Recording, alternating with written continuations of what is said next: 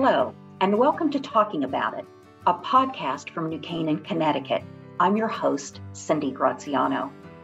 COVID is transforming every aspect of our lives in ways we could have never expected.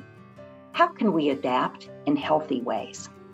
This year, the New Canaan Abuse Prevention Partnership is dedicating its Talking About It podcast to providing practical tips to manage the stresses of living in this difficult time. The psychological and physical health of everyone is at stake. And one critical takeaway from the life during COVID that we have learned is that we must have new skills to take care of ourselves and one another. Our goal is to create an educational and open dialogue within the New Canaan community and beyond. In today's podcast, we will be discussing some personal stress management techniques for parents, and in particular for working moms, and particularly the stress of isolation, remote working, and remote learning. Resources and reference material raised in today's discussion are available on our website. We are so fortunate today to have with us two panelists. We will discuss this topic, and we want to leave today with some real strategies and ideas for moms during these times. Georgette Harrison is a licensed professional counselor and director of clinical and community partnerships at the Child Guidance Center of Southern Connecticut, an affiliate of Community Health Centers. She's also a mom with two young children under the age of 5. And Stacy Walker. Stacy holds a master's in education and is the education and program coordinator for New Canaan Cares. She too is a mom with 3 children in middle and high school. So thank you both for being with us today. And let's start with your own journeys. At what point did you know that this was going to be a more difficult process, more than just a couple of weeks of a change? Georgette? Sure. I think that there are 2 moments that really stick out in my mind. One was in early April 2020, and both my kids had been at home since March, and I was still very much working full time, but from home. And I remember sitting at the edge of my daughter's bed, rubbing her back to help her sleep. And I just had this out of body experience where I just thought, any minute now, I'm going to wake up. This is just too strange to be reality. And this is just going to be a bad dream. Immediately followed by a thought of, I don't know if I can do all of this. This is too much. And then the other moment that comes to mind, it was sometime over the summer when I had a dream that it was Thanksgiving and I'm at Bed Bath & Beyond looking for a turkey baster, and I realized I don't have a mask on and I'm in the store. And I'm trying to cover my face with my jacket. And when I woke up, I thought, okay, it's official. So if mask wearing has entered my dreams, if the pandemic has been here long enough for that to happen, I need to somehow figure out how to make this work because this is my new reality. Interesting. And I think that is, those moments really do drive home that this was going to be different. Stacy, what about you? When did you first realize that this is different? Well, I think for me, I remember the date, March 11th, that my children came home and said, oh, we're going into online learning. And I said, oh, okay. And I was waiting for that email. As always, the kids have the information first and I wait for the confirmation. And I received that email and I thought, okay, well, this is going to be different, but we'll see how it goes. Kind of thinking they're closing the school for 2 weeks and this could be fun, right? Looking at it, trying to be positive. Let's see, I have my kids home. I'll be working from home as well. So the first week, I think it was great. We were home, we were finding a balance. I got to see them, we had family dinners, and a week wasn't surprising because we would have vacation for a week. And then we went into week 2, still not too surprising because sometimes over Christmas break, we're out for 10, 12, 14 days. And then after that, and the emails started coming that we had to stay remote, and I found myself sitting in my sunroom, finding fabric and old elastic to sew masks, something I never had to do before. I don't really sew. I sat there thinking, okay, this is real. This is going to keep going. We have to make these masks to keep us safe if we want to go out anywhere. And then I think probably a month in, when I kind of looked around and saw my house and I was putting in laundry while trying to work, trying to manage both the house chores and the working chores, I thought, okay, this is probably going to be a little while and I have to start figuring out how to balance it all. Well, all of those examples are from both of you really indicate that there were definitely moments that we had to pivot. And there were emotions involved with that. Let's talk a little bit about what you've heard from other moms about the emotions just over the course of the year. Georgette, what are some of the very specific emotions that moms are talking about? Sure. Well, what I'm hearing more and more in the therapy room, and that we've all been reading in the media recently, is that caregivers are exhausted. They're feeling like it's harder and harder to try to fulfill all the different roles that we've been asked to do. You know, we need to be attentive parents and thorough and conscientious employees, distance learning coaches, IT support, chefs, therapists, I mean, everything. We have to be everything. And caregivers are burning the candle at both ends at the expense of their own self-care and their own mental health. And for those who choose or who can't afford to quit their job, you know, they're waking up before their kids wake up to try to get some work in. They're helping their children with their schoolwork throughout the day. They're doing the usual housework. They're getting their kids to bed. And then they're putting in even more hours of work to try to, you know, work full time. And it's not sustainable. And in my therapy room, I hear parents talk more and more about feeling depressed, anxious, isolated, like there's no end in sight. And the other predominant feeling that I think I've been hearing more and more about is that as parents, somehow like we're failing in at least one of these roles, if not all of them. And it's taking not just a toll on our own mental health, but also our relationship with our children and with our partners. And there's this sense that somehow we're doing irreparable damage to our children. And so parents try to quiet these feelings by any means necessary. And sometimes it's in healthy ways, sometimes it's in not so healthy ways, like drinking. You know, the rate of mental health issues and substance use amongst adults during the pandemic has skyrocketed. And it's no wonder, given the level of loss and the level of stress that everyone is experiencing. You know, and once in a while, I hear a parent talk fondly of a particular moment that they shared with their child during the day, one that they might not have experienced during pre-pandemic days, like witnessing their child take their first step or hearing their first word. But overall, there's a sense almost of being forgotten, of having to put on a brave face for the sake of their children, of failing their children in some significant life-altering way. But at what point do parents begin to see a different way out, or is there? I think it really depends on the family, right? And the decisions that they have made as a family and what resources are available to them. This is a great opportunity to really think about resilience.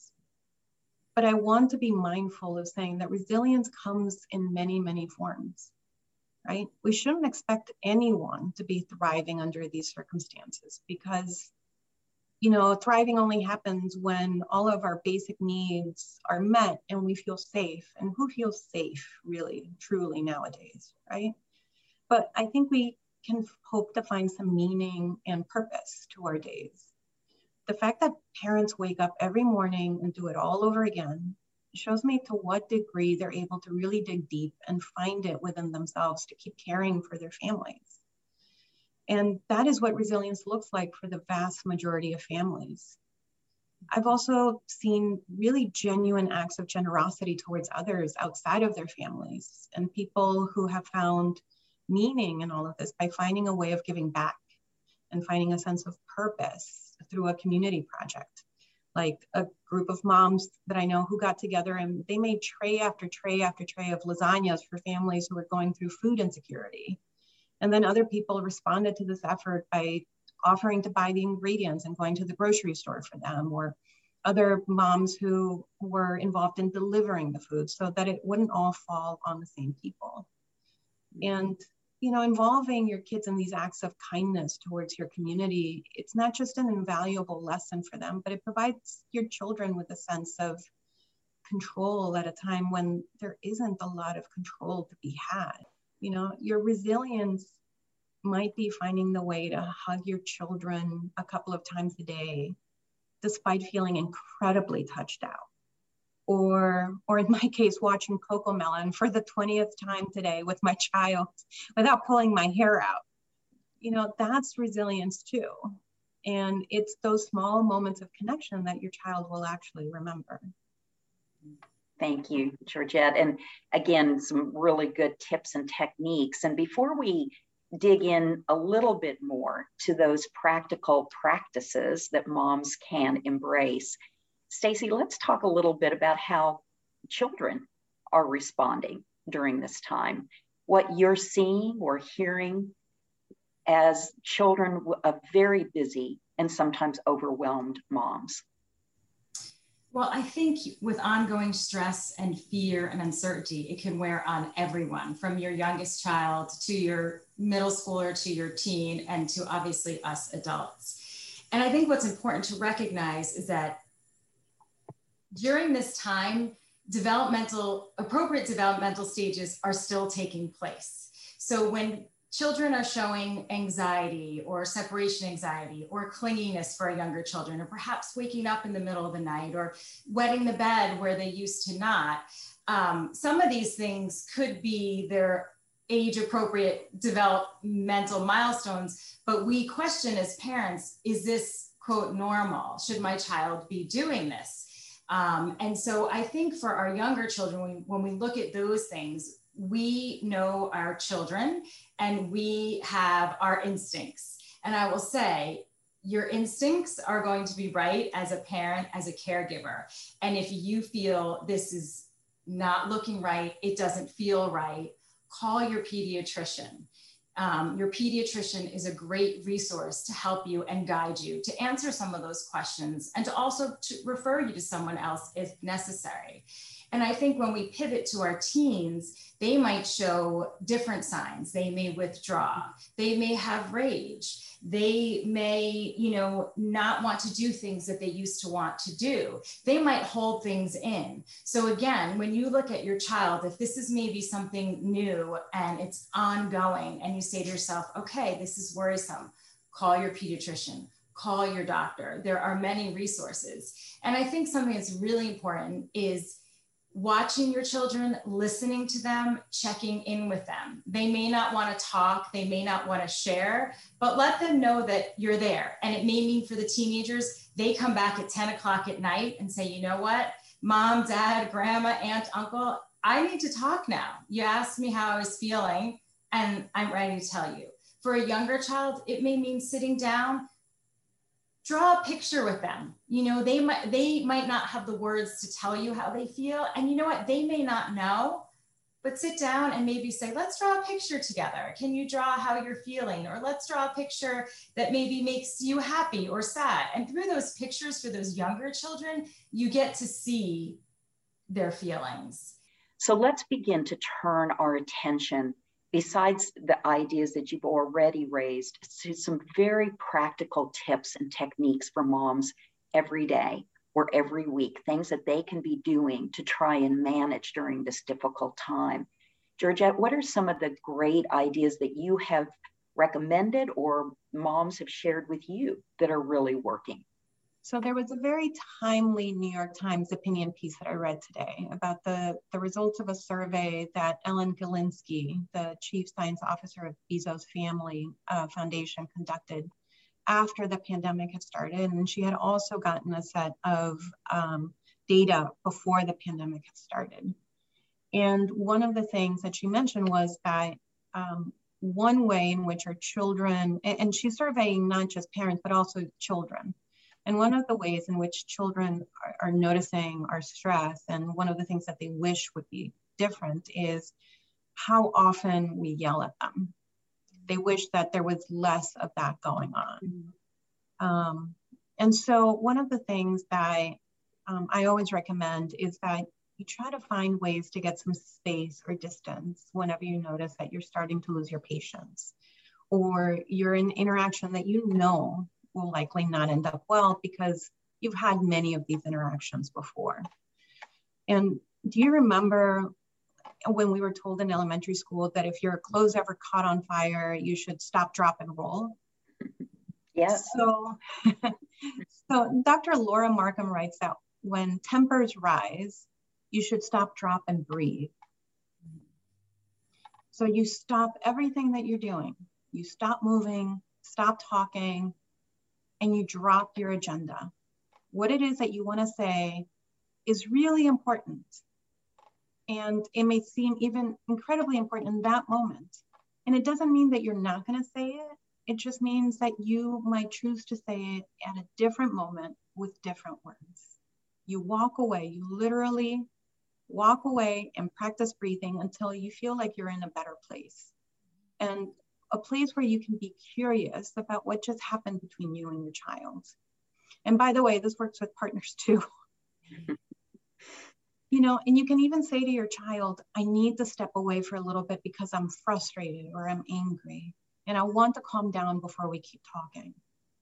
And the beauty of that is that your children will actually learn that this is how you manage big feelings, not by screaming or trying to get the last word in, but by walking away, calming down, and then coming back to try to work through things together. Stacy, what about you? What have you tried for yourself in managing during this time? I know women are leaving the workforce at record number. There's that added stress as well. But whether it is for you or things that you've observed, what are some great practical tips and techniques? Well, I think Georgette completely nailed it. That was on my list too, is, you know, one of those things is you step away, you take a minute and you breathe, as we wouldn't try to have a conversation with a toddler having a tantrum, right? We just need to walk away and breathe. And I think something for working moms that I've heard, even with children at young ages, we have, as moms, we have so much on our plate, but if we start delegating, even giving our younger children some chores, if it's taking your plate to the sink when you're done, you know what, put your laundry, 1 or 2 shirts in the washing machine, little chores to give them that help take a little bit off of our plate. And then obviously with your older children, you can give them bigger chores, bigger responsibilities to help with the family dynamics and the mom carrying the burden of, oh my goodness, I have to do this all. You know, I've been hearing, you know what, I'm done. I'm just done. I don't want to do it anymore. I do it all myself, because that's part of being a mom. I think we take it all on and we want to make sure it's going well and make sure it's right and done right. But if we give the responsibility to our children, small or big, that helps take it off our plate, and it gives them independence, and it helps create and grow independent children, teens, and young adults. Is there anything that moms can practice mentally? Is it a mindfulness technique or something that can really help them feel more secure and confident in what they are able to do and how they are so resilient? Maybe 2 important things are, number 1, to recognize you are not alone. Oftentimes that's the way we feel. I'm the only one dealing with this, you know, especially now with not seeing friends and maybe not being on the phone that often and just having so much to take on, you're not finding the time to connect. So that's one thing I would say. Remind yourself, as hard as it is, because you're feeling so alone, you are not alone. And I would say if you could find a mantra that speaks to you. Everyone sometimes asks, give me one thing. I just need one thing. And you know what? The shoe doesn't fit everyone. And so I like to always give a couple practical tips that people could take away that may work for them. So maybe it's, you know, a mantra for you. something that speaks to you. And sometimes what I like to say to parents is think of yourself as a younger child. You as a parent you as a younger child. What would you say to that child? What would you want them to know about you? What would you want them to hear? And so I think if you can visualize that, you might be able to tell that to yourself as a parent. Also, what I like to say is if you look around your house and you find something that brings you joy, look at that. Maybe it's once a day. Focus on that can help you get through the day. Some people I know write Post-its, great inspirational Post-its, or you are strong, I can make it through the day. Put it on your bathroom window, put it on your child's bathroom, not window, sorry, mirror, you can, wherever it might work for you. And hopefully some of those things will work so you can feel that you can get on with your day and that you can handle it. And what I also like to tell parents is day by day, hour by hour, sometimes minute by minute. Try to remember that. Good. Those are all great points and very practical. Georgette, anything that you can add to that great list we've got going? I completely agree with Stacy that really going back to this idea that you're not alone, finding that support system for you. I mean, there are very few things that are more cathartic and anxiety reducing than being able to share with someone that, you know, you feel like a terrible parent because your kids have had pizza for dinner in front of the TV for the third night in a row, and you can't wait for them to go to bed so that you can binge watch a show or maybe do something for yourself. And you may or may not have changed out of your pajama bottoms that day. And have another parent say to you, you know, same here, mama. You know, to know that you're not the only one going through this experience. But also, you know, there will be times when getting that validation will not be enough. And, you know, you might notice that you're having a hard time sleeping, or you're sleeping too much, or your appetite is through the roof, or you don't have any appetite at all. You're sad or you're anxious most of the time, and little things are bothering you. And it's hard to feel at peace. And you don't want to burden anyone with how you feel.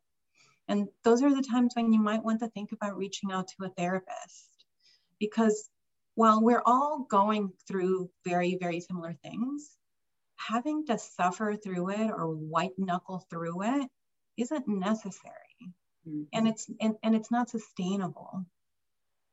So those are the times when I would say to your friend or to your partner, you know, this is more than what is sustainable. And I don't want to keep feeling this way. Please help me find someone to talk to.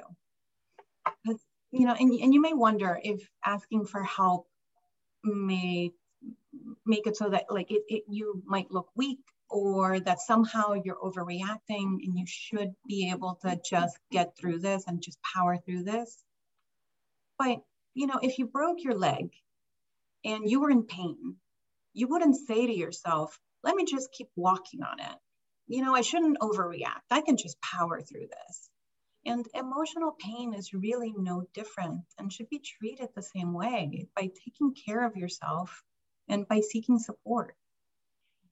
Is there any tip or technique to remind moms of how much they have accomplished that can help build the momentum and stability and foundation for what is still unknown for a number of months going forward?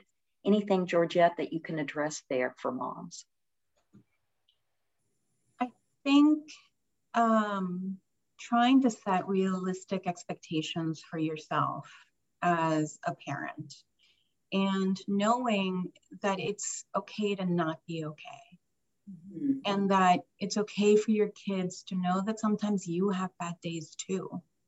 And I think that's a very important teachable moment that can happen when you have a conversation with your child and you let them know that even grown-ups feel overwhelmed sometimes, and that those feelings are tolerable and they eventually pass.